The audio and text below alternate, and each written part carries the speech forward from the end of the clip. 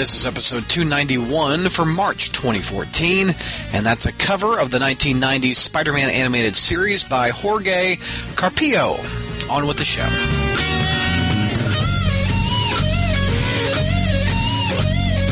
Hey, Crawl Spacers, welcome to our March edition of the podcast. Let me introduce who we've got on the panel. We've got JR. Happy March, JR. Well, happy March to you, but I think I shall go by my Travolta-fied name from now on, Jake Ferguson. What's up, Jake? Jake Ferguson, I love that. He really fumbled that woman's name, didn't he? Oh, my goodness. That woman? Do you even know her name? I can read it off of a teleprompter. Indina Menzel. Are you serious, yes. Brad? You don't even know her name? Dude, she's a star of Wicked. And Frozen, I know, but it doesn't. Idina Menzel doesn't really flow off the tongue now, does it? Anyways, JR does. What you gonna do? Those two guys heckling me. That's Michael Bailey. Welcome, Michael. I don't have a Travolta-fied name because, I didn't do that. So everybody else on the internet did that. Yeah, I've been busy, so. Let's plug Michael. You've got a new Batman. Is it on Views that it was released? Yeah, I've just because of work, things have been like really crazy, so I haven't been able to do like my own shows as much as like appearing on other people's shows. But a new Views from the Long Box just came out as of this recording, and it's kind of me rambling for about an hour about Batman. I don't know if it came out as coherent. I think I was half asleep through half of it.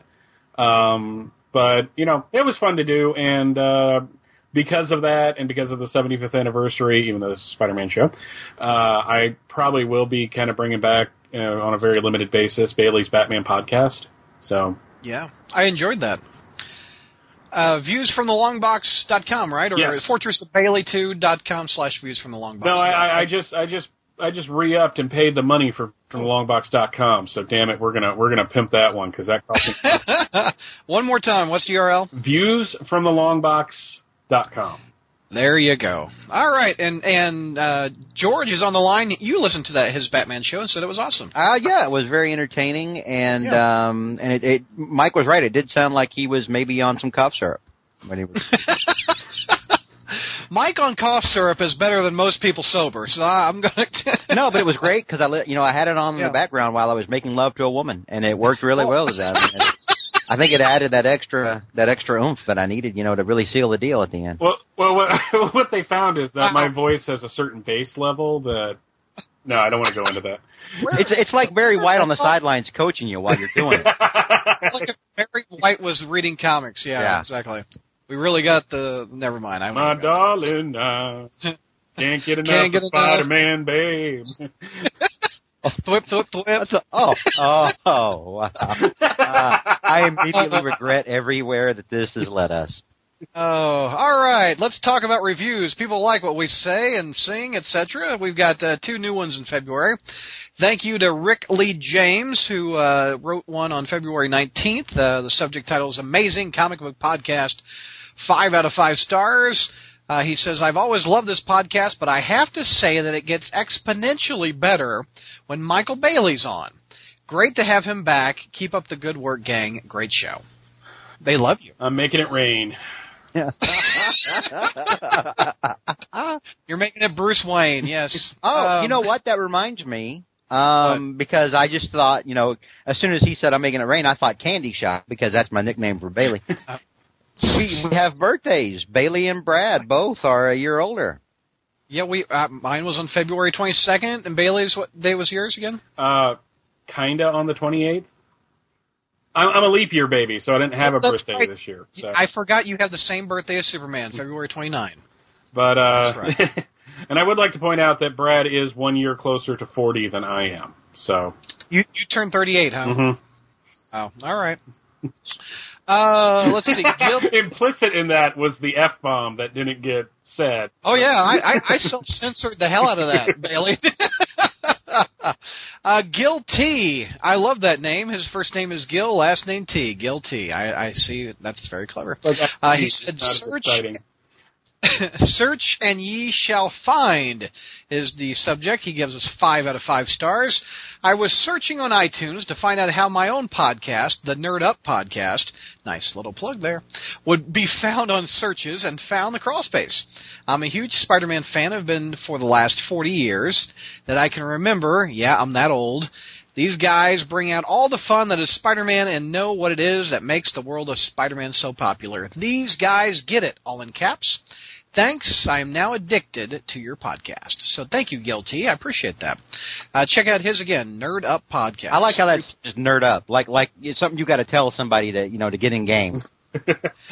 Look, you better nerd up. And you better nerd up. Bring that Mylar out because it's about to get real up in this joint. Who sang that song "Word Up"? Cameo.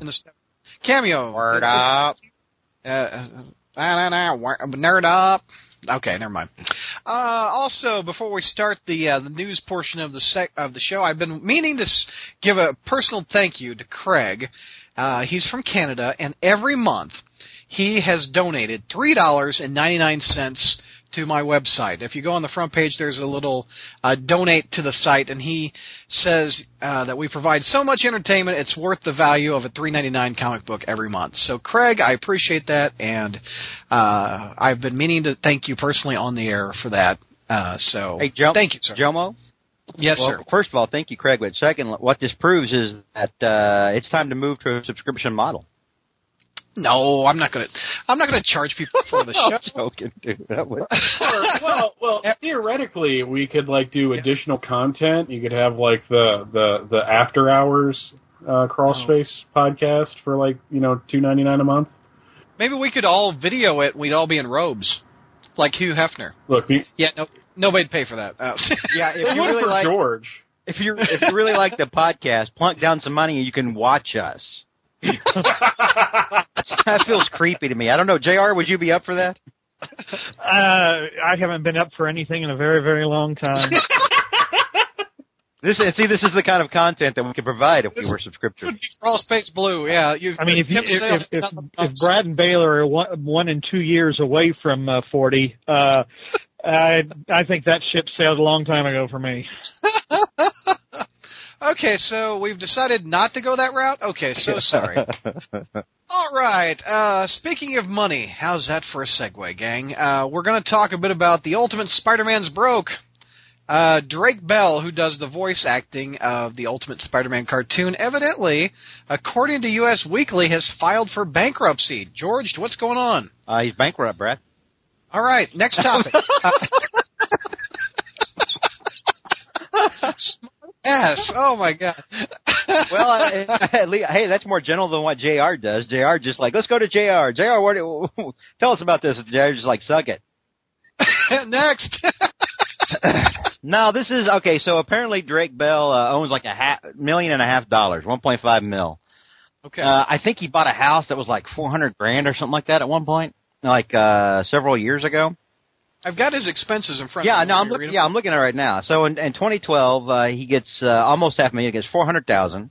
I'm assuming that was mostly voice work. I don't know. I just found out that he's also some kind of recording star. I never knew this. I just thought he was the guy who's done the most annoying Spider-Man voice ever of all time. Wow. What? That was pretty fantastic there, sir. Well, I mean, I just don't like. I hate the way he does Spider-Man's voice. He does him like a 12-year-old. It's annoying. A 12-year-old with ADD. But anyway, and no ADD and no money. Okay, and no money. Yeah. So in 2013, so from 2012, where he makes $400,000, in 2013, his total earnings were $14,000. Don't fast food workers make more than $14,000 a year? I struggled with 3 jobs one year, and I made more than $14,000. What is minimum wage for a year? What is that? I don't know, but it's got to be more than $14,000. Now, it's very feast, I guess, huh? I figured he'd be earning some money off of reruns of Drake, Josh and Drake, or whatever that show was called that he was on. You think it'd be more than $14,000? No, not only that. I mean, basically, did they just record everything in 2012 that was released last year, and he just didn't do any work? That's what I was wondering. Yeah, is it feast or famine for these voice people? It is, from what I understand in listening to interviews, because the guy, what was his name, Rob Paulson, who was the voice of Pinky on Pinky the Brain, as well as he was Yakko, and he was one of the Turtles and all that. He's been a prolific voice artist for like decades now. He had a podcast at one point, and apparently, unless you hustle, you don't make money doing voiceover work. Wow. Mm. Well, one thing that has got to change for Drake Bell is monthly expenses are $18,000. I want to repeat this. Drake Bell's monthly expenses are $18,000. What in the world? Charlie Sheen wakes up every morning knee deep in hookers and blow, and his monthly expenses aren't $18,000. I did the math a little bit. $7.25 is the minimum wage, at least in Missouri. And you do that times 40, and then do that some times 50 weeks out of the year. I'm assuming he gets 2 weeks vacation. That would be $14,500 a year if you make $7.25 an hour. I just don't. I mean, I feel sorry for the kid. The kid. What is he? I don't know. He's like 37. I feel sorry for the guy. Because he. Because he's bankruptcy sucks for anybody. You don't wish that on anybody. No, but at the same time, son, $18,000 a month. Well, yeah. But also, is that counting not only like a mortgage and food and car payments, but also he's probably got a publicist, he's probably got a manager. I watched this really interesting documentary. It was on Netflix, and it was basically about character actors and what their lives are really like. And they interviewed a bunch of people you'd recognize because you see them on television all the time, but basically, unless you're like a successful film actor or you make it onto a series like NCIS or Friends or something where you have a pretty decent income per episode, you're basically being paid per job, and they don't really pay you all that much compared to the other actors on the show, and you have to give like half of that to the government, and then a percentage goes to your manager. If you have a publicist, a percentage goes to the publicist because they're the ones that are keeping you working. And by the end of it, you're not really earning all that much money. My guess is that big chunk of $18,000 probably is a mortgage on a $500,000 home, probably. And it's time to sell the damn home. Yeah. No doubt, and the cars. It's time to sell. We'll move into an apartment and get a Yugo. What JR? I was going to say, out in California, though, a $500,000 home is probably not that impressive. Yeah, that's true. To be honest. That's another good piece of advice. Get the hell out of California. Mm-hmm. No doubt. Cost of living there is incredibly awful, I hear. Man. JR, any thoughts on Spider-Man's Broke? Is he going to move in with Robbie's son? Well, I don't know. Maybe he can go look for a job now because that's so topical, right? He can hook up with Mayor Bloomberg in a promotional comic book, and when everybody says, "Hey, haven't we seen this before?" Joe Quesada will say, "Yeah, but there's a 10-year-old that hadn't read it, and it's completely new to him." So, yuck, yuck, yuck! That Drake Bell luck. All right, we've got a ton of news this hour that we're going to get through, so we're going to move it at a quick pace. Yeah, with all this news. This hour. Yeah, if you'd shut up, we'd have it an hour. All right, anyway. Wow. Zing. All right, let's do a Ditko story. JR, you've got this one. Evidently, an old Wizard magazine says that Ditko was interested or approached about starting the 2099 universe. Well, first of all, you said this was an old Wizard magazine, right?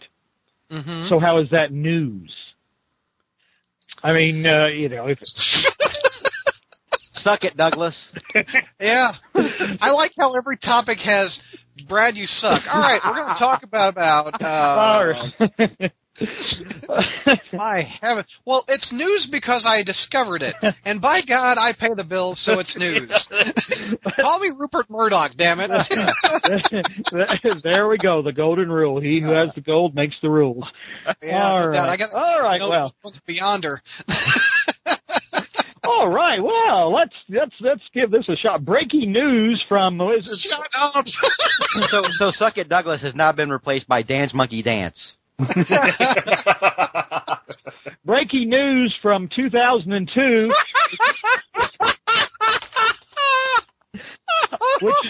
which is reporting news from 1992. Remember, you heard it here first on the Crawl Space podcast, boys and girls. Given the median age of the people that listen to this show, this is probably the first time they're hearing this. So.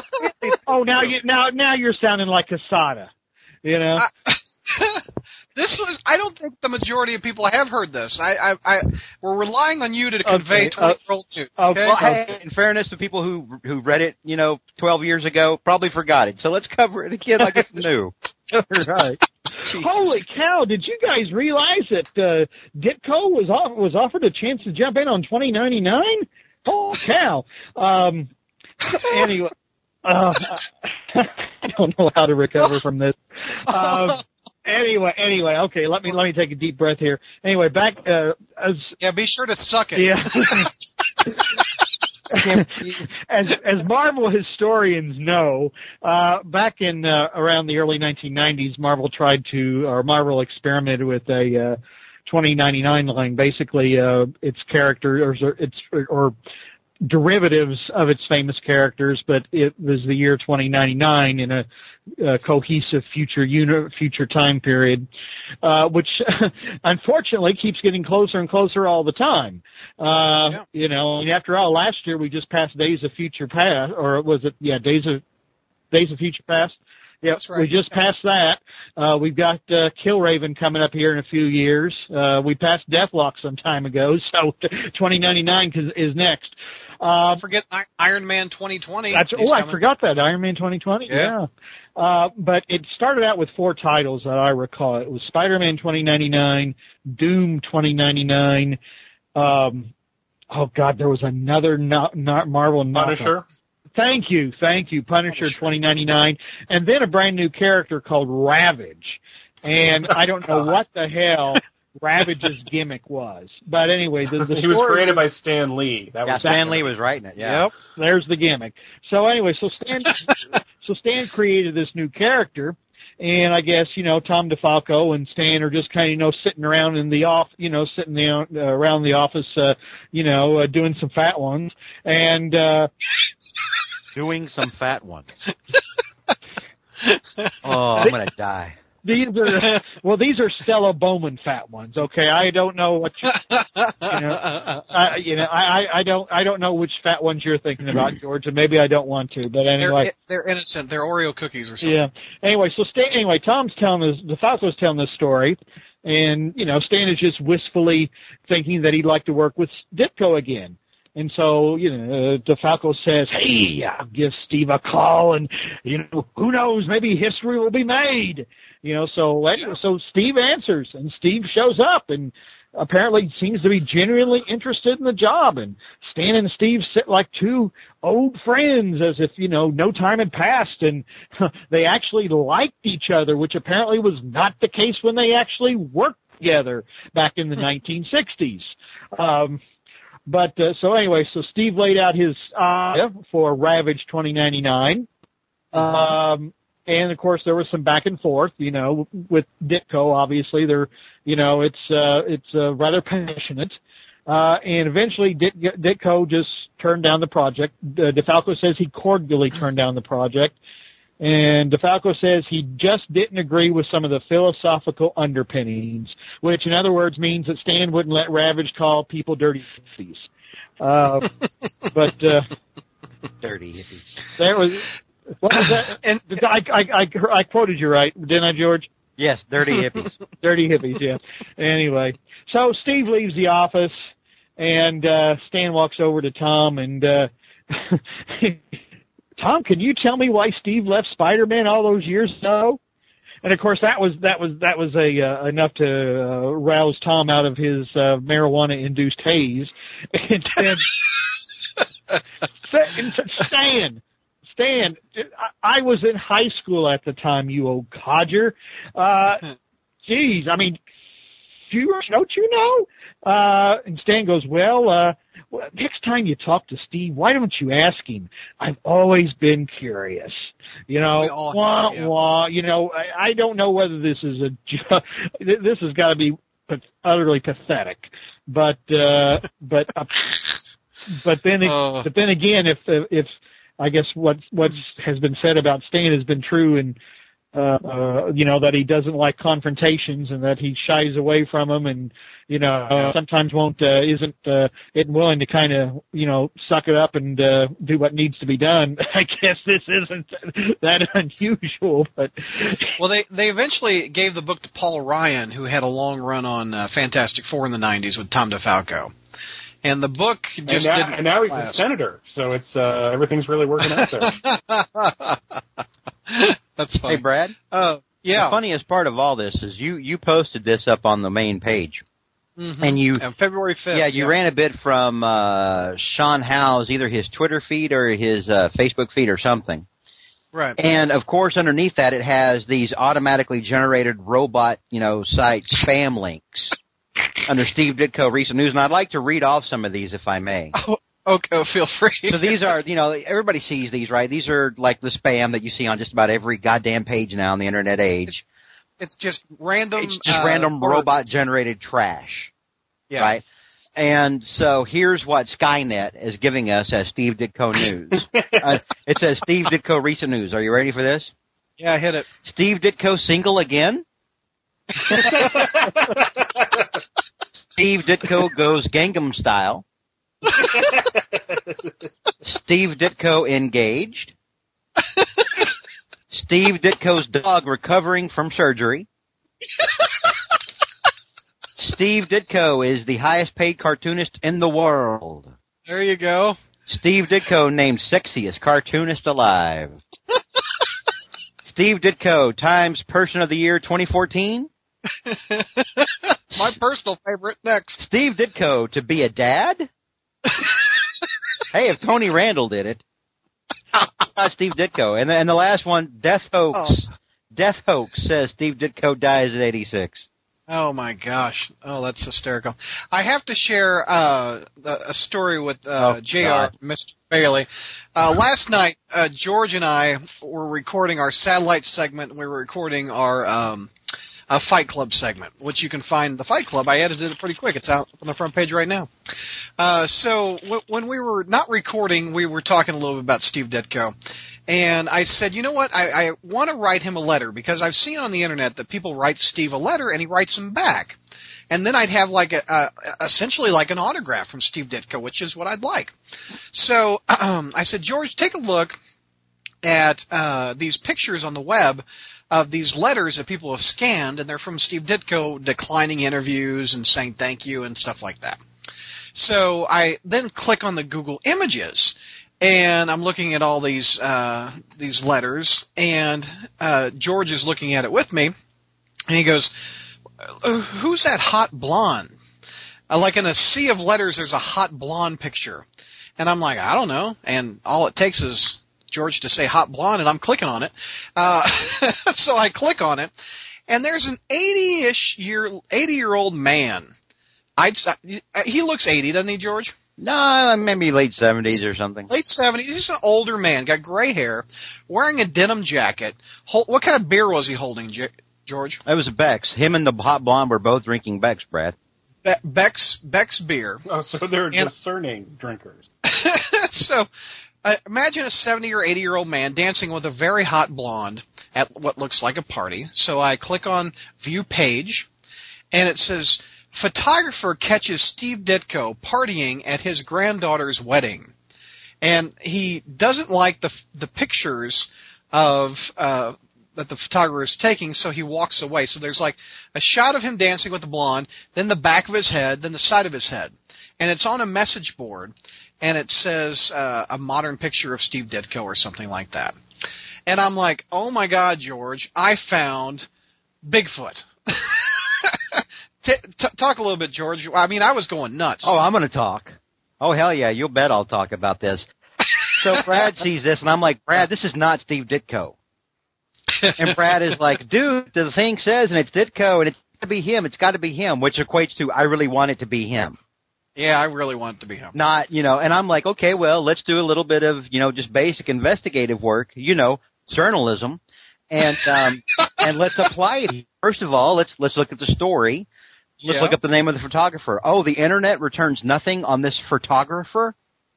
Okay. Well, let's look up the person in the wedding. Oh, the internet's turning up nothing on the wedding? And I'm like, Brad, this isn't Steve Ditko. This is somebody having a joke or running a gag or something. And Brad's like, no, I'm through the looking glass here, man. White is black and black is white. I am JFK on this. This is Ditko, damn it. And I'm like examining that picture from the 60s of his nose, and it matches the man's nose. It doesn't match him at all. It doesn't look anything like Steve Ditko. It does too, damn it. He has the same damn nose. Okay, and Bailey. Okay. I sent you the link. Does that look like Ditko in any way? I call shenanigans because when he's walking away. Hey George, what's that place with all the shit on the walls and the cheese sticks you like so much? Oh, sorry. You mean shenanigans? Oh, nice. When he's walking away, there is not like a bunch of artwork in a trash can like in the foreground. So obviously, it's not Steve Ditko walking away. If you go by what the forum says, he's at his granddaughter's wedding. I want to highlight that again. By what the forum says. Oh, exactly. I'm sorry. So no, it doesn't look a thing like Steve Ditko. I'm sorry. Okay, I thought it did. Okay, so no, wait, hang on. I'm taking over. I'm sorry. You said George jump in. That's it. I'm telling Brad, the journalist. Brad, you're wanting this to be true. You're not looking at the obvious clues that that you should be looking at. Like we can't find anything else on this about the internet. This is a year old. Rich Johnson hasn't talked about it. There's only two things Rich Johnson talks about: Alan Moore or Steve Ditko. So I'm like, Brad, this is not for reals. So Brad, at 2 a.m., this is before the show. We managed to get past it after half an hour of going down the rabbit hole. We do this. We cover the satellites. We cover Fight Club. We cover the cartoons, and then Brad sends an email at 2 a.m. to Tom DeFalco. Oh my God! Why? And then he leave this man alone. No, and then he drops it. And then he drops it on the Ditko Mania Facebook page. Now, okay, Brad, you pick it up from there at 2 a.m. Set it up. So you're questioning my journalistic ethics. All right, let me. I didn't run the story. I tried to confirm it. I expected it to be up when I woke up this morning. I swear to God, I know you did. I couldn't confirm the information, so I wanted to go to people that could confirm or not if this was Bigfoot, a.k.a. Steve Ditko, on the internet at a party drinking a Beck's. How strange does this sound? So I emailed Tom DeFalco. I also send a message to Eric Larson. And I wake up, I go to bed and I wake up, and I get an email from Tom DeFalco who, at 7 a.m., Tom DeFalco says, here, I'm going to read it to you verbatim. He goes, Brad, I'm sorry, but that doesn't look like Steve to me. Tom D. is what he wrote. And then Eric Larson, I'll read this verbatim, what he wrote to me. He goes, Brad, I haven't seen him in 20 years, but it didn't look like Ditko to me. That's what Eric Larson said. And then in the Ditko Mania Facebook page, which I'm a member of, I said, I found this on the forum, is it true? And Jim Salicrop, who was the editor of the Spider-Man titles. No, Danny Fingeroth. Oh, no, I'm sorry, Danny Fingeroth. He goes, that's not the Spider-Man Steve Ditko.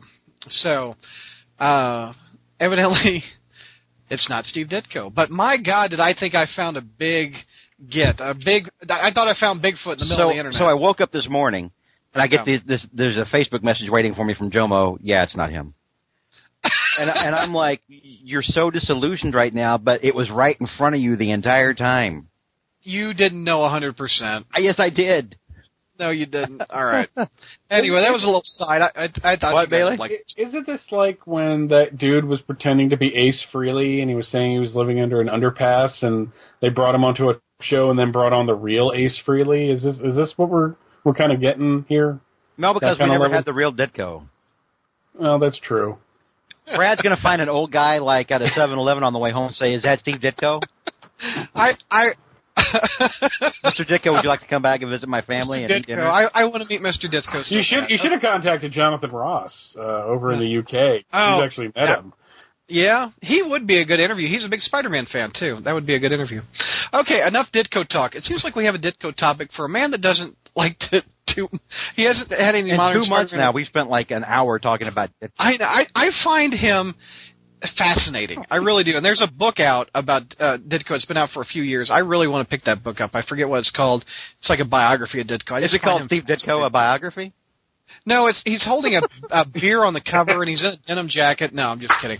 Okay, let's talk about another Spider-Man creator who hasn't done any work in a long time. This is news from 1990, as JR likes to call it. Mike, you've got this one.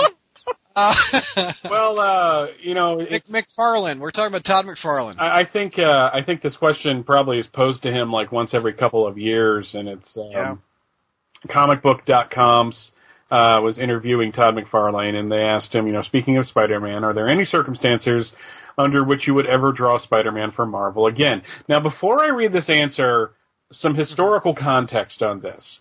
McFarlane broke into comics in the mid-'80s, made a bit of a splash at DC doing a book called Infinity Incorporated before jumping over to Marvel. Started out doing... his first big one, I would say, was the Hulk, but then he jumped over to Amazing Spider-Man and blew up to the point where they gave him his own Spider-Man book. Mm-hmm. So, extremely popular, making... I don't even want to think about how much money he was really making, not only in his page count, but for selling, if he sold the pages afterwards. He was, probably making money hand over fist, okay? So... Todd, in every interview I've ever read of him, he seems to be one of these guys that whatever job he is doing right now, that is the most important thing in the world. Like, when he was drawing Hulk, Hulk was his favorite character. When he was drawing Spider-Man, Spider-Man was his favorite character. And I think somewhere in his head, he got it that he could be making more money. So he and Rob Liefeld, enlist Jim Lee and a bunch of other people, and they leave and form Image. Okay? Mm-hmm. If you read interviews with McFarlane at that time, Marvel was the worst place ever. Okay? If you read interviews from about 10 years ago, Marvel was a horrible place to work for. They were cheating us, and we got Jim Lee, and we got the F out of there, right? Okay. Right. So this is Todd's reaction to the question from comicbook.com. Let's change a word or two in your question. To the wording of your question, the answer is no. Change a couple of words and say, are there any circumstances that I would draw Spider-Man with, not for, but with Marvel again? Again, everything's possible. And then he goes on to say, but will I go and draw a book solely for Marvel Comics on a full-time basis? No. Will I do it for DC? No. It's not what I do. That I'm doing. Like I said, I'm trying to figure out time to finish up that movie. So I've got lots of things to fill up whatever idle time I may not be doing comic books. And then, like I said, I like to do coaching. I've got a family, and I've got the toy business. I'm quite busy, and I've told people that working for both Marvel and DC, both of them, I had a good time with there. I met good people that work for the company and met lots of good friends at conventions and stuff, but I sort of put it in the same bucket as high school in that I enjoyed my time in high school, liked it, liked my friends there, but do I have any intention of ever going back to high school? No. Doesn't mean that I hated high school. Doesn't mean that I have a grudge against high school. Just means that high school is in my past. Marvel Comics, comic books, and DC comic books are in my past. It doesn't mean I didn't enjoy my time while I was there. It's like the most positive I've ever heard him speak of those times, which is actually kind of cool in a way, because for many people, especially guys, Brad and my age, coming up in high school and junior high, Todd McFarlane was like the greatest thing ever. Yes. Yep. I would say, in my opinion, he was my Jack Kirby. I mean, for people that grew up in the 60s with Marvel, Jack Kirby was their guy. McFarlane was my guy in the late 80s, early 90s. To the point that when when the animated series was about to come out, they released that Spider-Man cereals, which was basically just rice checks with Lucky Charms marshmallows in it. Yeah. They had Spider-Man's face is on the box, and it looked weird because it was a more normal-looking Spider-Man, not the McFarlane, elongated chin. And apparently Joe Quesada jumped in on this and said, yeah, they'd love, a Spider-Man Spawn or whatever. All things being equal, with so much time having been passed since everything with Image and the creation of that company happened, why not? Screw it. I'd buy it. He at another time in history, I'd say 10 years ago in 2002 when the first Tobey Maguire DVD came out, McFarlane was in the special features of that. So, I mean, he's kind of... He doesn't turn down the opportunity to talk about it, I don't think. And if Sony says, hey, you want to be on the on the DVD special features, he doesn't generally turn them down. But they've talked about that Spawn Spider-Man book for 20-plus years, and it just has never happened. And it would do more benefit for Todd to have Spawn featured than it would for Marvel, I think. I don't know. What do you guys think? Anybody? I'll wait for JR to go. Go ahead, JR. I don't see it ever happening. I mean, really? No, I don't see it ever happening. I mean, if it was going to, it would have by now, wouldn't it have? I mean, yeah. And is Spawn that? How many people remember Spawn these days? Is Spawn really that hot anymore? No, it doesn't sell very well at all in the direct market. It's like 200-ish, 250-ish. Every month in the Diamond list. Well, he doesn't write it and he doesn't draw it anymore. He just owns the character and publishes it. I think he writes it. I'm not sure. I don't think he writes it anymore. Kind of like Jim Davis doesn't write Garfield anymore. I tell you, but he has his name on it. I tell you, who would like for this to happen is retailers. Retailers would love for that to happen. Oh hell yeah, that would bring the '90s kids back in. I think it'd bring a lot of people in. Yeah, dude. Yeah. So. I'm game. I'd love to interview Todd McFarlane, too. He's on my bucket list of interviews. I mean, all things being equal, Spawn was actually the best of those early Image books. Oh, I agree 100%. I mean, Savage Dragon was a lot of fun. It was never anything other than what it purported to be. It wasn't trying to be all highfalutin. It was Eric Larson drawing big guys, beating the crap out of each other. But Spawn, a little overblown, but, I read the first 30 issues about 10, 15 years ago, and I actually really enjoyed it. I was like, this is, it's not like the greatest thing ever, but when you compare it to everything else that Image was publishing at the time, it was freaking like classic. Yeah, I kind of jumped off after 30 issues too. I don't know why I did, but Capullo, who does Batman now, was great. Mm-hmm. Absolutely. Never replaced him, and he is knocking it out on Batman too. By the way. Oh yeah, that's a great book. All right, let's move on to... I like this story, and it just broke this past week, and George put it up on the front page about Andrew Garfield and the Bat Kid at the Oscars. Tell me a little bit about this one, George. Yeah, so apparently the Bat Kid from last year... Bailey, you remember that, don't you? Yeah. Give a little context of the Bat Kid. Okay, so Miles Scott is a cancer survivor. He fought off leukemia. But of course, last I heard it's in remission, but you're always at risk of that coming back. But this kid's 5 years old and he's tough as hell. So Make-A-Wish Foundation actually got the city of San Francisco to go along all day with making him Bat Kid, and they got him a little costume and everything, and he went around with Batman in a Batmobile, and they went around capturing criminals like Penguin and Riddler all over the city. That's awesome. They did this all day, and some idiots bitch, and they were like, "Well, you shut down the city for this one kid." And well, shut up. Yeah, they did. And so this went on all day long. You've got cops escorting this kid around. There was a Lamborghini with a Batman symbol on it. It was crazy. And of course, it was all over the YouTube. It was huge news. That whole week. So they were going to bring this kid over to the Academy Awards and have a little ceremony for him and make him, an official superhero. Okay, and Andrew Garfield was going to present it. Now, there's differing stories about what happened. There were some stories that came out that tried to say, well, Andrew Garfield didn't want to do it, and he threw a big tantrum when he read his lines. And another story that said, well, they just cut it because of time. I tend to believe that second one, that they just cut it because of time, because Andrew Garfield then goes, once they cut Bat Kid from the Academy Awards, so that they have time for Ellen's selfie, and the pizza thing. So they cut that, and Andrew Garfield goes to Anaheim, gets a hotel room, and goes to Disneyland with Miles Scott, with Bat Kid and his family for the entire day. That's so awesome. And then they have their own little superhero ceremony with tuxes and everything later that night in Miles' hotel room. And you know what? And I, Brad, we talked briefly about this last night. I always make fun of Garfield, and like, I don't know, he's an okay Spidey, whatever. I don't really like him as a Spidey, But, and sometimes I'll talk about, he's got a long neck or whatever. I'm done. I'm done ever making fun of this guy anymore. This dude just won me over. This was the classiest thing I've seen in a while. This is a solid human being thing to do. It really was. So awesome. And Garfield just made a huge fan out of him. I read that yesterday. I put it up on the page, and I was like, you know what? I'm done criticizing this guy. You know what? I'm gonna.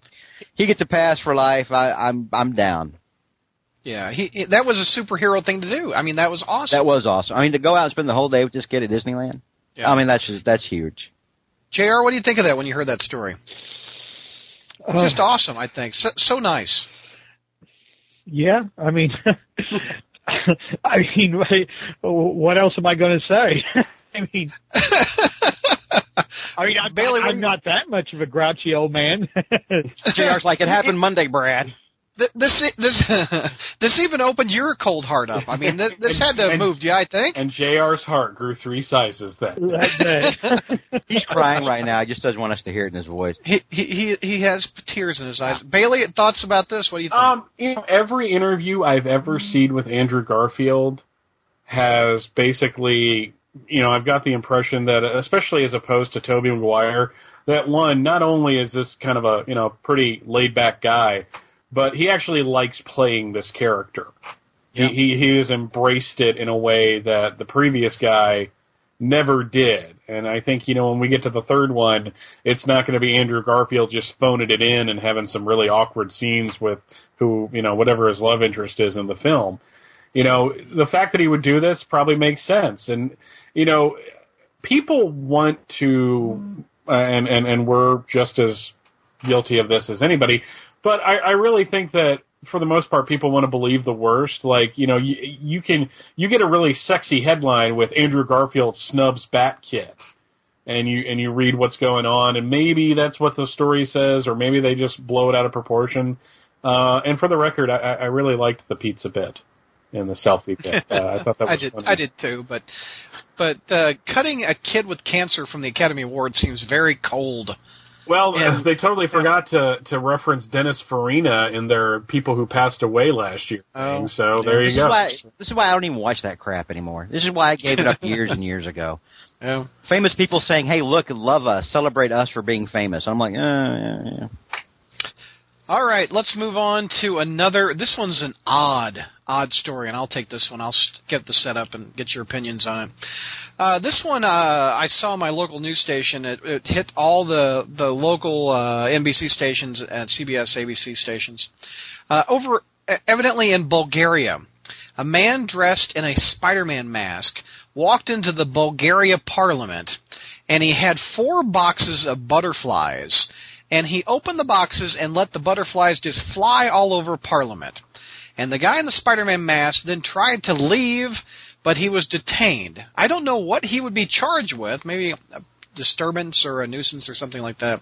But he has a very odd-looking Spider-Man mask, too. It covers from the head above the eyebrows to the chin is black, and it's got gold spider webs over it. So it's a different-looking Spider-Man mask.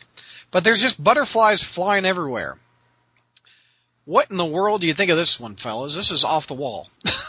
Well, literally. If it's black with yellow stuff, it ain't a Spider-Man mask then. Well, who is it? Everybody, we've all. It's the Monarch and the Venture Brothers. Swarm. Yeah, maybe it's Swarm. Swarms in Bulgaria. That's what it is. How odd is this story? I don't know what to say. It's just. I don't either. Is it any odder than the Spanish government in giving people Spider-Man towels if they deposit money in the banks? I don't know. This is along the lines of the Spider-Man towels topic that we had. Oh my goodness. Well, first of all, consider that this is Eastern Europe. Okay. Really, this thing is like Tuesday for them. I mean, this is, Well, I mean, he could have caused violence. Easter with butterflies? No, I mean, he could have came in there with a gun, but he didn't. He came in there with butterflies, So great, he infests the building instead of spraying it with bullets? Now, I'm glad no one was killed by the butterflies. But wouldn't they be better served outside? I don't know. I don't know if this guy was spreading love or if he pollinated them with PCP and was trying to make everybody freak out. I don't know where this cat's. It's Eastern Europe. Now, my knowledge of DC villains is not as good as my Marvel one. Bailey, has there been a villain that uses butterflies for evil, or a hero with butterflies? No, I think the closest you get is the Red Bee, who actually used bees. Like Swarm. Like Swarm. Yeah, well, no, just not as cool. I mean, Swarm had like game compared to this guy, so. He was a Nazi skeleton, yeah. I want to reemphasize that. Not as cool as Swarm. God. Oh, okay. We'll move on from that one. Let's see. Let's do another weird one. Where was this? Okay, Michael, you've got this one. We're going to Venezuela. We went from Bulgaria, now we're going to Venezuela. Tell me about. I thought we were in Belarus. Hell if I know. We're all over the damn globe. We talked a bit about the Venezuelan president a few months ago causing violence because people are watching Spider-Man movies. Tell me what the latest is with the president. Well, apparently he's blaming Spider-Man for right. violence because apparently soap operas and Spider-Man are teaching anti-values to a younger generation. I like the video. I tried watching the video, but really can't understand it. But I like the part where he thwips. Did you see he thwips? Yeah, but the thing is that I can't get past that a news agency of such renown would not know that Spider-Man is hyphenated. Oh, that happens all the time. So, but yeah, you had quite the little tantrum on Facebook about the Walmart not having it on their signage. But no, it's just there's really nothing much to say here beyond once again, people in a position of authority are trying to blame everything but what's actually causing the problem on with what's causing the problem. So, the fact that he's naming Spider-Man, I think the only thing that really proves is, one, this guy can't dress, and two... Good Lord, that's awesome. Because it looks like it looks like the rain, like the primary colors puked on this guy, but no, but I think what it does is show how really international Spider-Man has gotten over the past 10, 15 years. It's not for nothing, which saying I usually hate, but ever since the Raimi films hit, there hasn't been a year where there wasn't, or it seems to me that there wasn't a new line of Spider-Man action figures, several animated series. Marvel has really gotten good about marketing this character to the best of their ability. So I guess it's in Spider-Man's favor that he's being blamed for. I mean, it's not like Putin's coming out and saying it's Spider-Man's fault that there's unrest in the Ukraine. Which would actually be kind of awesome, really, when you think about it. But still, because that guy's crazy. Yeah. But it's just, this is like one of those things. It's just like, hey, look at the weirdness over international. They mentioned Spider-Man, and that's pretty much all you can say about it. No doubt. This time around, he's blaming soap operas. A couple months ago, he was saying Spider-Man's to blame. Now soap operas is to blame for anti-values. Yeah, Who's to blame? I'm pretty sure corruption and insane levels of communism are blamed in that country. But mostly corruption. That's our really off the wall kind of stories of Spider News. Let's go back to like the comics. George, you've got this one. One of our favorite books is rumored to be ending at a certain number. Tell me about that. Yeah, it looks like Superior Foes of Spider-Man. We ran the news that it looked like it was going to live past issue 12, which is apparently true, but now it looks as if it may not get past issue 15. I certainly hope that that's not the case. If it is, I wouldn't be surprised. Now, 15 years old is old for a Marvel title these days. So this book's getting a little long in the tooth if it hits 15 issues. Of course, it could be rebooted into a different type, like Amazing Foes of Spider-Man. We don't know yet. Or they may just end it all together. I hope not, because this is one of the funnest books out there. I know when we cover satellites, this is consistently our favorite satellite title. Yep. And I'm praying that if they're going to end this, they take Nick Spencer and Steve Lieber and put them on something else, because they are too valuable to, they're too valuable to let go. They're too valuable, especially to, let them go over there and go into that, rebooted DC thing they got going. We were talking last night. They'd be great on Deadpool. Yeah, they'd be great on Deadpool. They're great with She-Hulk. They can do something. They need something else to do. Yeah, I'm sad. Bailey, have you been picking that book up, or?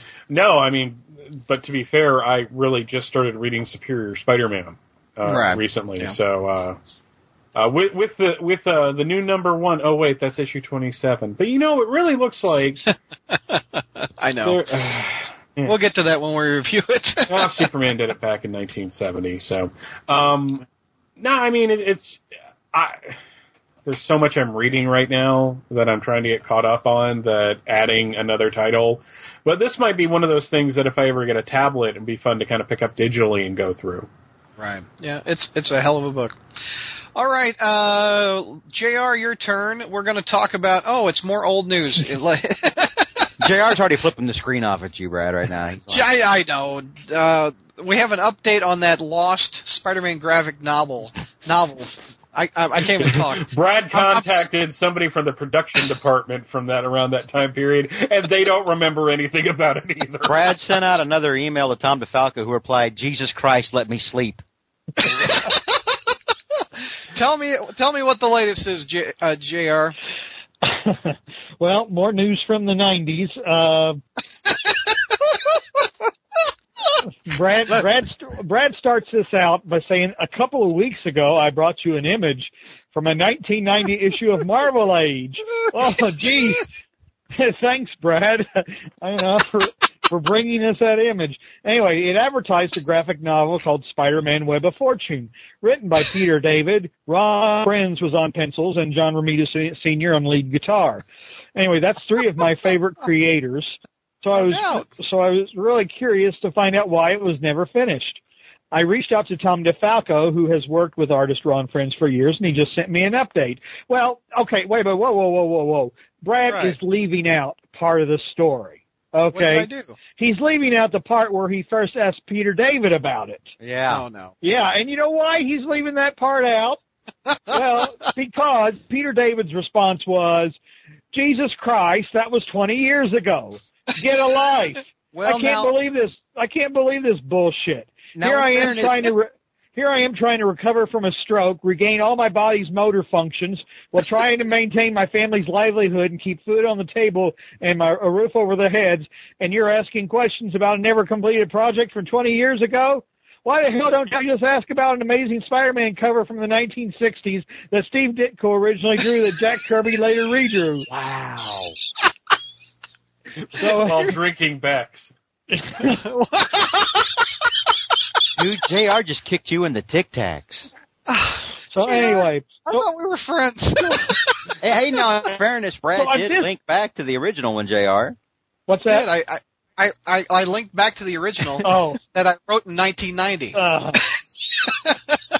So anyway, so pretty well being, smacked down by Peter David, that didn't stop our intrepid reporter.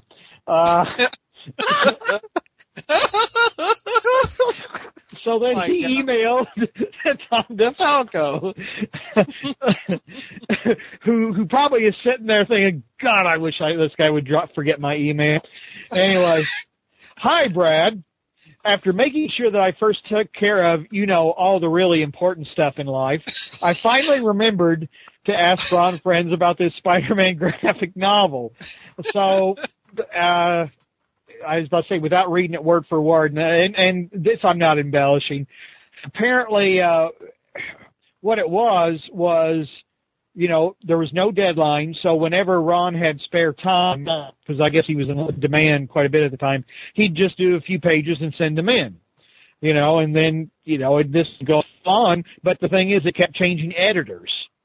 And then when he tried to find out, he said, "Hey, I got some more pages. Who do I send them to?" It's like, we don't know. well, who's in charge of this? Well, we don't know. And I guess that pretty well was the end of the story.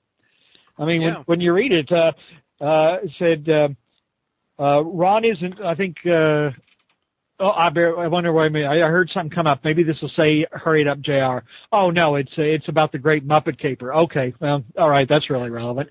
Well, don't read the text window. Oh. Well, I was about to say, at least that's more current than this. Oh my God! But anyway, so Ron isn't sure how many pages he completed. Needless to say, Ron is curious when, if ever, he's going to get his share of the penciled pages back. That's all I was able to learn. Now go screw yourself, Tom D. No, he didn't write that. Oh no, he used another word instead of screw, but you don't like us to use that word, so. Evidently, I have to make the news section current, according to JR. I can't do any spider history. JR is tired of leading off all his segments with "Let me knock the dust off this one." We're going way back to 74 this week with the guy who does spider history doesn't like doing history anymore. All right. Well, there's a difference I don't like being typecast. I guess so. Yeah, in fact, the spider history segments are now going to be by Adele Dazeema. Anyway. Adele Dazeema. What were you saying, Bailey? I was just about to say, he likes history when it's, like, relevant, like talking an old story, not, like, rumors from 20 years ago. So. Good God. Way to hit a reporter in the junk, call it rumors. I love it. I got a confirmation, a direct source here. Anyway. Yeah. All right. Which is better than the Ditko thing, so. I didn't run the Ditko thing. You wanted to, though. Deep down, by God, you wanted to. God, did I want to run it? Oh, my God, I wanted to. I bet if we log into the admin section of the site, there's an article just sitting there waiting to be published. I didn't get that far, Bailey. It was 2 a.m. You know, Tom DeFalco is going to start emailing Brad every morning at 7 a.m. saying, "Good morning, Brad. What obscure, archaic bit of history can I clear up for you today? Oh. Is there something you want to ask me about the inking on an issue of Captain America that I didn't even edit? Let me know. Love, Tom D." Well, JR, you're going to get a lot more. Imagine if we had liquor. Oh God, I'd be bleeding. JR's drinking now. He always is. JR is just half three fingers of scotch and eating cake. But you know, this is kind of getting back to the story. This it seems like utterly ridiculous. You know, when you think about it, that editors that like there'd be this project that was solicited, and an artist was doing pages, and then like nobody knew who was in charge of it anymore. But then again, think about it. This was the company that didn't keep Jack Kirby's original 6-page Spider-Man proposal back in the day. You know, they lost that, so it's not surprising they lose something else. And anybody who's contacted a corporation for something only to be told it's not the right department, and then get switched around, and then about the 5th time you get transferred, you get the original guy who told you this wasn't the right department. This probably isn't that surprising. It's, I mean, in the early 90s, you know, Marvel probably had to do some holographic covers or something at the time. And, you know. I hope Friends got paid for the work he did, you know. I'm sure he got paid for the work that he did, but what makes this potentially big is the part where, you know, DeFalco's like, well, Ron's wondering when he's going to get those pages back. There's a small corner of the internet, you know, comics fandom that will run with that will pick that up and make that a cause. About getting Ron his page back. What's up, Marvel? Get him his damn artwork back. You know, I mean, I'm serious. That people will go crazy for that. 24-year-old artwork. He wants, my goodness. All right. Thank you, JR. That was very insightful. Let's do something more modern. Bailey, you've got this one. There's a new mini-series coming out written by Dan Slott called Learn into Crawl Space. Crawl. Learn into crawl. Now, this isn't a miniseries. This is The Amazing Spider-Man. From the way the article was reading is that it's the first story arc. It takes place, there's Amazing Spider-Man 1, there's number 2, there's number 3. In between number 1 and 2, Spider-Man 1.1, 1.2. I see what's going on. Okay. That's what's going to happen. That's really, I mean, Okay, so I guess I should actually talk before I hem and haw some more and not make any sense. I'm starting to turn into the Hugh Grant of this podcast, but... Well, they did it successfully with Amazing Spider-Man 700 and 700.1.2. It sold better than an average Spider-Man miniseries. But basically, Dan Slott has written a story that takes place in the early days of Peter's career as Spider-Man. Right. And instead of, doing kind of like the untold tales of Spider-Man where it's like filling in the gaps or doing kind of like the whole, straight in, we're going to do the new version of the origin like Byrne did with Spider-Man Chapter 1, it seems like he has created this teenaged villain for the teenaged hero to fight. Now, there are ways to kind of poke fun at that, but that's not a bad idea. Mm-hmm. In any stretch of the imagination. Not that I'm like jumping up and down to read this. I'm sure we're going to be covering it on the show, so I'm going to have to. Yeah. But at the same time, it doesn't have to be bad. I mean, Slott's really knocked me over with the writing in, the Superior Spider-Man that I picked up. So I'm going to discount it. I mean, part of me just feels kind of weird that they're once again retreading this ground. But, Slott did it really good with the Spider-Man Human Torch miniseries, so why not? Right. JR or George, thoughts on this Learning to Crawl? No, I'm kind of dreading this stuff that they're going to start wedging in between the numbers. Yeah. It's overkill. It's oversaturation, and I don't know that it's really necessary. Do we need to see Spider-Man and a story that goes back to his origin? How about we try to get the character right now first? Mm-hmm. How about that? Because that's something that this team still hasn't done, as far as I'm concerned. Well, they've been messing with Ock and doing it well. Yeah, Dr. Octopus, they're knocking it out of the park, but they still haven't proven to me that they even know how to tackle Peter to begin with. So, I don't know. I'm mixed. JR, your thoughts on it? Well, actually, the teenage, it almost reminds me maybe they're doing a Marvel version of Kick-Ass or something. I mean, wasn't that teenage hero, teenage supervillain? So I mean, I don't want to be automatically negative about something that could turn out to be actually very entertaining. But I'm getting a little weary of. I don't know. I just almost wish they would leave the origin alone. It's like, and not just with Spider-Man, but with all the superheroes. I mean, particularly those superheroes whose origins really aren't dated. Obviously Spider-Man's is dated with the radioactive spider and stuff, but still it's a spider bites him, he becomes Spider-Man, and like Batman, his parents get killed and he becomes Batman, and Superman's an alien from a dying planet. I mean, those are simple. Why do you have to retell them all the time? What can you say new about it each and every time? All you do is put people in modern hairstyles and driving modern cars. So I really, I've never really seen a rejiggering of an origin that I liked. Simply because it very seldom ever adds anything. I mean, the original origin was usually pretty short, sweet, simple, and that's all you needed to know. I'm not sure this one is redoing the spider bite, etc. I think it's not, adding. But it's learning to use his powers, and I'm not interested in that period of Spider-Man's history, to be honest. It's like learning. It's like remember that one where he was the wrestler a few years ago.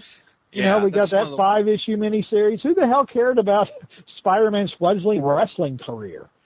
And sleeping with a older woman and stuff like that. I mean, I'm just really not interested in him. The summer of '62. I mean, but I don't know. I mean, I could give it a to be pleasantly surprised by it, but it's certainly not something that I'm demanding. To see another, going back to Spider-Man's early years again. From what I understand, this will take place because Spider-Man, Amazing Spider-Man Superior, etc., is released twice a month. This will be the second book of the month. So, that's sad. All right. Let's see. Let's do one more. We've got 2 more news items before we wrap this one up with a bow. George, you've got this one, a bit of movie news about Sony. Tell me what's the latest with that. Yeah, Sony basically just wants to make it rain Spider-Man movies. But, Sony says a lot of crazy shit. One time I remember Sony said that they looked at the Spider-Man franchise as a thing that could go on for 17 movies or so, like James Bond. And then, of course, they rebooted it within, just after 3 movies. So I take it with a grain of salt. The problem with Sony's plan is that, compared to Marvel, Marvel can do this. Marvel can do 2 Marvel movies a year because they have a much wider and diverse and varied base to choose from. Sony has Spider-Man. That's it. That means, so our audience is going to get tired of one Spider-Man, movie a year. Now, they're also including Venom into that, and they're including the Sinister Six, which I still don't know how that's going to be a movie. I don't know how you make a movie about villains and then there's no hero in it at all. Dirty Dozen, maybe? I don't know. Unless they're going to have Spider-Man in it without Peter Parker in it, and it's just Spider-Man. One thing, what I was thinking about how they could do the Sinister Six movie and include Spider-Man in it is make the Spider-Man like a stunt guy and have Andrew Garfield record lines for it, just like an animated movie or something. I mean, you could have the voice of it. Yeah, he wouldn't have to appear in it. It seems to me that would be a way that they would go, where it's from their point of view or something. But right. I mean, you can do that once. You can do that twice, 3 times. Mm-hmm. You know what I mean? Yeah. And another wrinkle in this is that Garfield. Now, and I just said good things about Garfield. Actors don't want to stick around for the longest time when they do this thing. They want to, they'll sign on for 2, 3 movies. 3 is the standard deal now. Mm-hmm. But they don't want to stick around for that. They don't want to, be. He doesn't want to be Spider-Man for the next 15 years. Yeah. Plus, he's going to be 45. I mean, they're wanting to do 1 movie a year for 9 years. Garfield will be 40. There's no way. 40-year-old Spider-Man. So it makes me wonder, what are they going to do? Are they going to reboot it again? And sure they will, because they don't give a damn. They'll reboot it again, and we'll get, we'll get a brand new origin again. Oh, God, I can't, yeah. The thing is, Spider-Man, generally, at least with books, he can't support a book that he's not in for very long. Like Venom, the most recent one lasted 40 issues. That's almost 4 years. I mean, that's 3.5 years. I know, but Venom is the only character that I can think of that has had any spin-off ability from the Spider-Man universe. Well, I guess the Punisher count. Does Punisher count? I don't know. He was introduced in Kane had his own book for 2 years. Yeah, Kane. I don't think you can make... I don't think you can count Punisher at this point. Yeah. Because Punisher kind of became his own thing in the 80s. When that limited series hit, it was kind of like out of the shadows, and it became a force to be right. I mean, there were 3 Punisher titles going on at once. There's generally 3 in a miniseries at some point. It was so much Punisher. Not to mention all those graphic novels and stuff. So yeah, who wrote that first limited? Was that Steve Grant? Stephen Grant, yes. I remember Mike Zeck drew it, and that was awesome. He drew the first 4 issues. I forget who did the 5th issue, and Joe Duffy scripted the 5th issue because they weren't expecting it. It was only supposed to be a 4-issue limited series, and the first issue apparently sold out within 30 seconds of it hitting comic shelves. So. I remember I'll share a little Punisher miniseries story. When that came out, what was it, 86, Bailey? 85. 85. About 86 or 87, I went to a comic book convention in St. Louis. And I never was able to get the Punisher miniseries, so I'd pick up an issue here, an issue there, but I never could get that issue 1. And I found it for sale, and I got it as a Christmas gift. My grandpa took me to the comic book convention, and it was $25, I remember, and that was a lot of money back in the 80s. And the guy handed me, it was a mint copy of Punisher #1, and he goes, "Now, you're going to take care of this, aren't you?" I'll never forget the comic book dealer. I guess I was 8 or 9. And I'll never forget the seller saying, "You're going to take good care of this." What are you, adopting a puppy? I mean, I know. I was just going to say it was like I was adopting a puppy, and he told me to take care of this issue. and the issue is still mint condition. So, sir, on the very, very rare, slim chance that you're listening, I took good care of it. I mean, yeah. I mean, today that's worth tens of dollars. So it's still probably worth $25, isn't it? Now wait a minute. You said your grandfather took you. Is this the same grandfather that ripped up your issue of Marvel team up with Spider-Man and Nightcrawler? Yeah, but that one, I was being bad. I was like 4 or 5. But no, he took me to my several first comic book conventions. So he enabled me. But now, if this had been JR who'd gone and gotten that comic, and the guy's like, "Now listen, you're going to take care of that, aren't you?" JR would have looked the dude stone cold in the eyes, dropped the issue on the floor, and pissed on it, right in front of the guy. Now it's near piss, not near mint. There's something that for some reason tonight I'm picturing JR. Picture him. I see Lee Marvin. Oh yeah, I did too. Yeah, that's awesome. I like that. We didn't even open it up, did we? We went off on Punisher. Gang, what do you think of a Spider-Man movie every year mixed in with like Venom and Sinister Six? I have no interest in it, really, to be honest. Well, I mean, we'll go see it because we're Spider-Man fans. It's gonna dilute it. It's gonna dilute it a lot. Yeah. But Hollywood is littered with all kinds of unproduced projects. I mean, so it's you would almost have to, you would almost have to actually see if they can pull it off or not, before opining on it. But I would say the odds are against that. You'll see this grandiose plan unfold. I agree with your dilution of it. It will make the Spider-Man brand cheaper, I think. Well, Sony. I understand Sony get it closer to Marvel, I think, for them getting the rights. I understand Sony wants to do it because Sony is cash strapped. This is the only thing they have that makes money for them. That's why you've got Amy Pascal out there saying, I'll let go of this. You can take this from my cold dead hands. I'll never turn this over. It's the only thing they have that makes a lot of money for them, and it's making less and less money for them as they go on. So it's going to get to a point where people are just going to be tired of it. Well, if they're so cash, they just let Disney write them a big ass check for it, and take it back unless it's like an ego thing. No, I don't think Disney would write $1 billion check. I think Disney would. I don't know that Disney would pay $1 billion, but Disney would pay a lot of money to get Spider-Man back. But here's the rub: Sony needs franchises. They don't just need a Spider-Man. They need Spider-Man because they can get several movies out of Spider-Man, then reboot it and just start over from scratch because people will see it. They need more franchise things like that. They are hungry for franchises. Franchises make a lot of money. Marvel rewrote the story on franchises.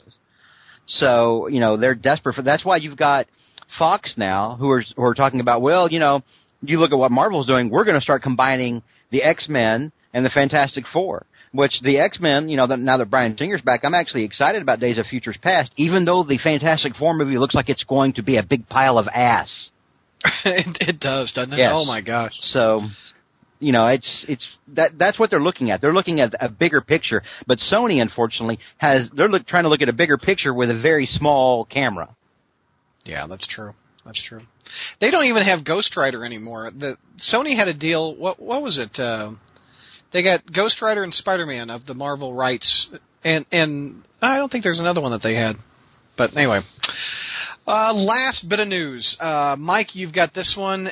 Are you a fan of the Spectacular Spider-Man cartoon? Yeah, I watched the first season on Netflix and absolutely loved it. My wife and I actually watched the whole thing together over like a couple of days, and I really thought that I likened it to, they did for Spider-Man what Batman, the animated series, did for Batman. They kind of distilled it to its essence, re-envisioned some stuff, jiggered with it a little bit, but at the same time created this really exciting and dynamic cartoon, and I loved it. I'm glad now the entire series is coming out on Blu-ray for like $40, right, which is a really good deal overall. I mean, these things are getting cheaper and cheaper anyways, but still. The thing is, they released a season 1 complete DVD set, yes, and they never released a season 2 complete set. And Spider-Man fans were just like, well, when are they going to do that? You had to originally buy like 4 boxes, which had like 3 episodes on them to get the whole second season. So now it's in high def, so that's even cooler, I think. Yeah, I mean, what I liked about the show was it was fun. Yeah. And even when the villains were getting kind of serious, it seemed to be like if Ultimate Spider-Man had been more like this, maybe I would have enjoyed Ultimate Spider-Man a little more. Mm-hmm. I don't know if that makes any sense, but no, I'm really excited that it's coming out to Blu-ray. But then again, everything's getting released on Blu-ray. I've got a TV series coming out on Blu-ray, and I don't even remember filming it. So. Now, the series that all Spider-Man fans want that has yet to be released in season sets on DVD or Blu-ray is the 70s. The 70s live action. I think you're Spider-Man. overselling it, Brad. I mean, come on. I would buy the hell out of that. This is the same guy who wanted it to be Ditko. Oh no. Let's not go back there. And okay, in all seriousness, that would be cool. I would like to see it. It would be one box set because there was only like 20 some odd episodes of that. No, there wasn't even that, was there? I think there was like 9. No, I think there's less than 10. Yeah. So it's not like there would be box sets. It would be like 3 discs, maybe 2. But you know, Nicholas Hammond likes talking about it. I mean, I've never seen him shy away from it. I mean, he's more. It's kind of funny that he's kind of been forgotten for that, and is just now still more well known as being one of the Von Trapp kids in The Sound of Music. Right. But I remember when the first Raimi film was coming out, he did a round of interviews and seemed really willing to talk about it. And all things being equal, while that show was your typical 70s action show just with Spider-Man in it, I liked him in the role. I liked him as Peter Parker. I did too. JR, do you have fond memories of the 70s show? Did you get excited in the late I'm setting it up. Hit it. Well, the things I was getting excited about in the late 70s were, tend to be a little. No, it wasn't so much Spider-Man, but anyway. I did like Nick Hammond in the role. I really did. I thought he was an excellent choice. The stories were just abysmal, though. I mean, it got to the point where once they got to like the prison riot story, I couldn't. I left the room. Couldn't watch it. It was so bad. It's just how could they take this great character and tell such bad stories? But the sheer fact that Spider-Man was on television forgave a lot of that. Well, only to a point. Only to a point. I mean, it was tolerable that they did the pilot, and then they did like 5 episodes of a first season, and those were kind of tough. Then when they did they tried to go like a full half season or whatever with 13 episodes. That thing just never got out of the box. I mean, it was awful.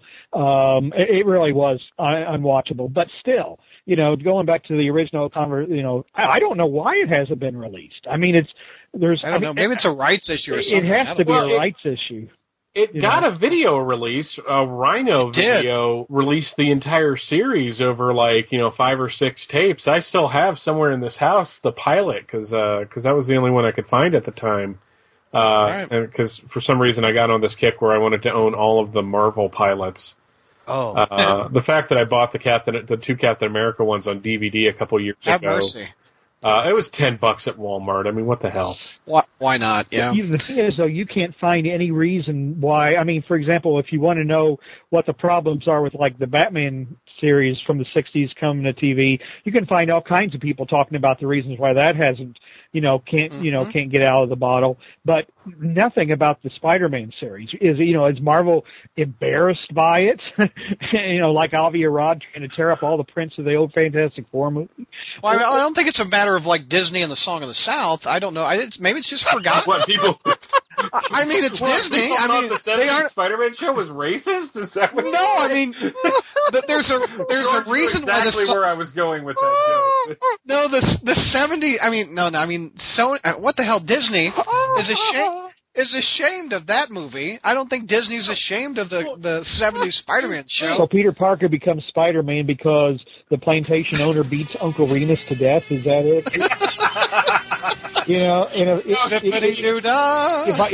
If I had stopped the crazy landowner from running after Uncle Remus or whatever, I don't know what It's Twippity-doo-dah.